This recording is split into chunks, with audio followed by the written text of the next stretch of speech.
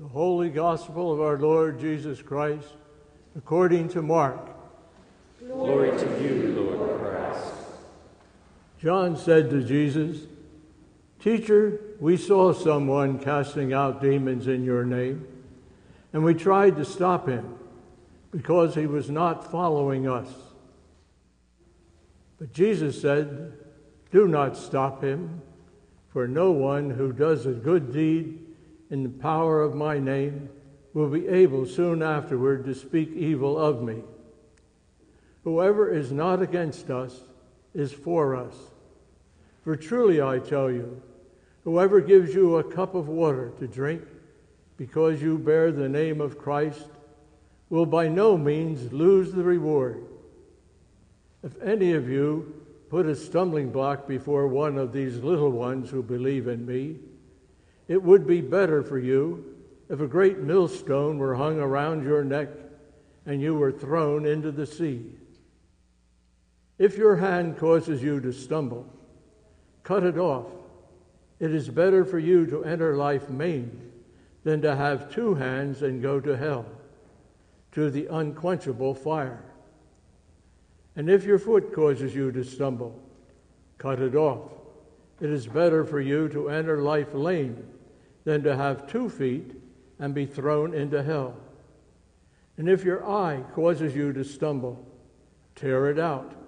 It is better for you to enter the kingdom of God with 1 eye than to have 2 eyes and to be thrown into hell, wherein the worm never dies and the fire is never quenched. For everyone will be salted with fire. Salt is good, but if salt has lost its saltiness, how can you season it? Have salt in yourselves, and be at peace with one another."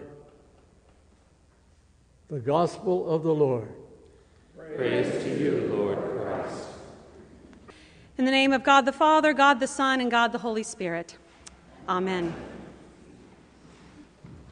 Vivian was just about 3 months old when we asked Jim and Nancy to be her godparents. We had known Jim and Nancy for about 5 years, and by chronological age, they were old enough to be grandparents, but they weren't grandparents yet. So when Nancy was holding 3-month-old Vivian and I said, "Michael and I would like for you and Jim to be Vivian's godparents," Nancy said, "Oh, yes, this is wonderful. Jim, isn't this wonderful?" And Jim, who was a man of few words, said, "Now hold on there, Nancy. We have to renounce Satan. Let's think about this." Indeed, that is a part of our baptismal covenant. We have 3 renunciations and 3 affirmations, and all 3 renunciations have to do with Satan and the evil forces and powers of darkness. And the affirmations have to do with our belief and faith in God and Jesus Christ. So when I gather families together before baptism and review with them these renunciations and affirmations, I give them an opportunity to tell me what they think Satan actually looks like. Usually when I ask them to describe Satan, there is a moment of silence. People's eyes dart to one another, the group that they've come with. You can see this sense of like, is this a trick question or should I know this? Finally, someone says something like, red with pointy ears? Maybe a spear tail or a pitchfork or something? And they illustrate the point that I want to make beautifully. We don't know what Satan looks like. We don't know what the evil forces or the powers of darkness look like. But we know we don't want them. And we know that they're out there somewhere. Perhaps you've witnessed it firsthand, or maybe you know someone who has. And so I invite those parents of those infants as they think about baptism to own the words they are given to say. I renounce them. I say, remember, you have the power of your words, so use your full breath. Come from your diaphragm. This is your chance to say, I don't want that. I don't want that anywhere near this young person. In the Gospel of Mark, Jesus is telling the disciples in ever-increasing detail what following him is really about. He is revealing to them in clear and certain increments that being a disciple is not for the faint of heart. While the disciples are concerning themselves with who is in and who is out of this faithful community, Jesus reminds them that there are much bigger issues to address, such as the issue of evil. In the face of such life and death matters, we don't have time for discussions about who is in and who is out. In fact, to busy ourselves with conversation about who is in and who is out when everyone is working toward the same goal, through the same means, that is, working toward driving out evil in the name of Jesus, Jesus says to have this conversation about who is in and who is out would be like placing a stumbling block in front of the faithful. And Jesus will not stand for this. Violent language is used to emphasize the intensity of the fight against evil. This may be jarring for us to hear, but consider the story of Oedipus in Greek mythology. The story of Oedipus is from the 5th century before the Common Era and tells of a man who fulfills the prophecy given at his birth that he will kill his father and marry his mother.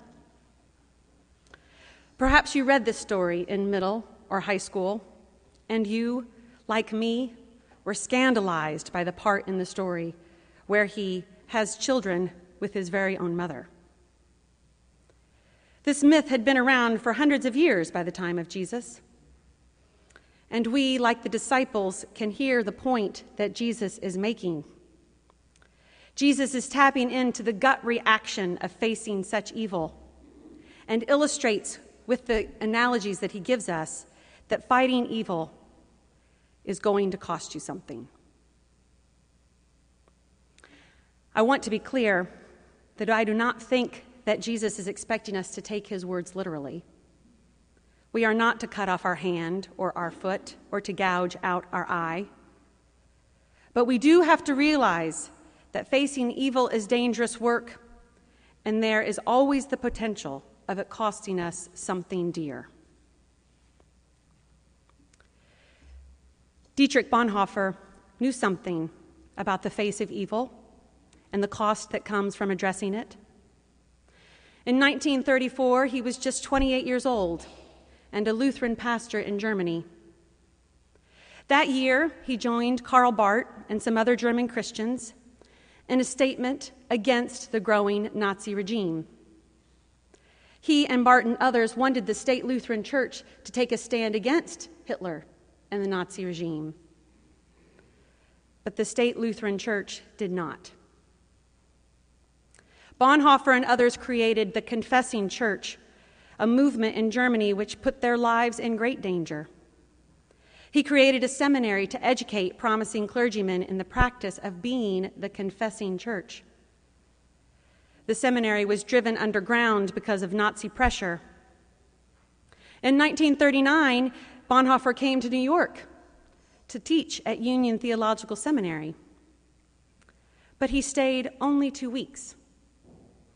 He was unable to stay in such a peaceful existence here in the States, knowing the exile and suffering of his fellow Christians in the confessing church back in Germany.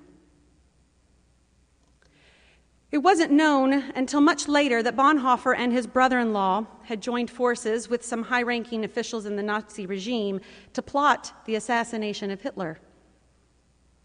They made 2 attempts, and both of them failed.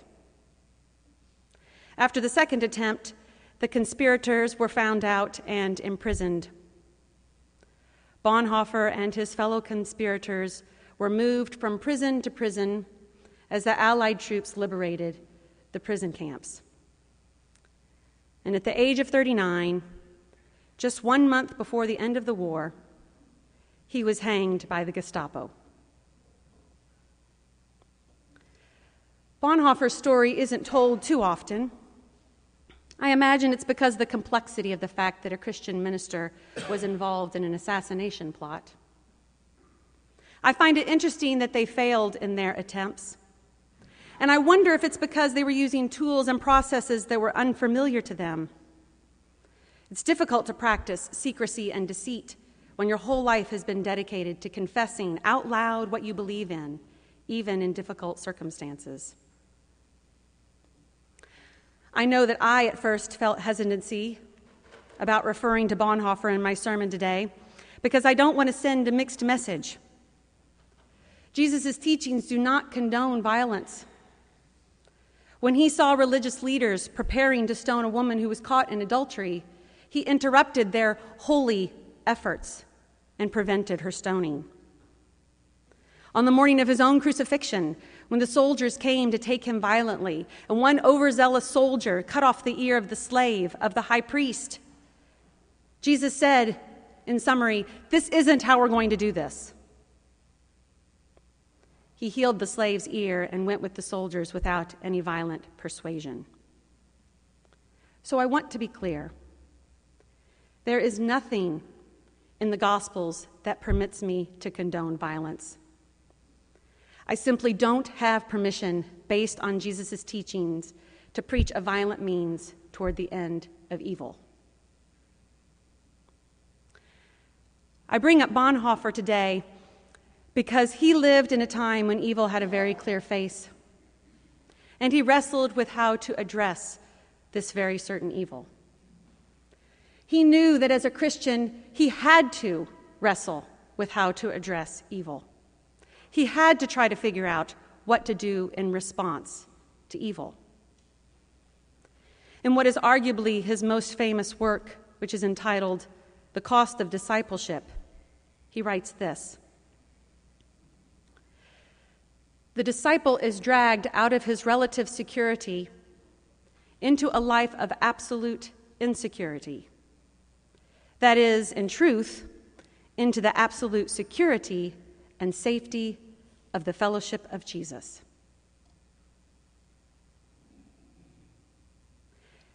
At this halfway point in the Gospel of Mark, as Jesus journeys quickly toward Jerusalem, teaching his disciples along the way of what it means to follow him, he is telling them that it's going to get pretty bad at times. And they may worry that following him will mean that they will lose it all. And they may wonder whether following him is really worth the cost. But as Jesus is teaching them, and Bonhoeffer knew, their only security, the disciples' only security, their only safety, is in fellowship with Jesus. We must practice our obedience in following Jesus so that we are prepared to face down the very real evil in the world when it presents itself. Obedience to Christ is the true mark of discipleship. In fact, and Bonhoeffer says this too, being a disciple means to obey Christ. You can't be a disciple without obedience to Christ. We, as 21st century disciples, discipline ourselves to follow Christ in thought and word and deed. And as the people of St. Stephen's, we commit together to live the Word of God and pass it on. We commit to live the Word of God and pass it on because that is what a disciple does.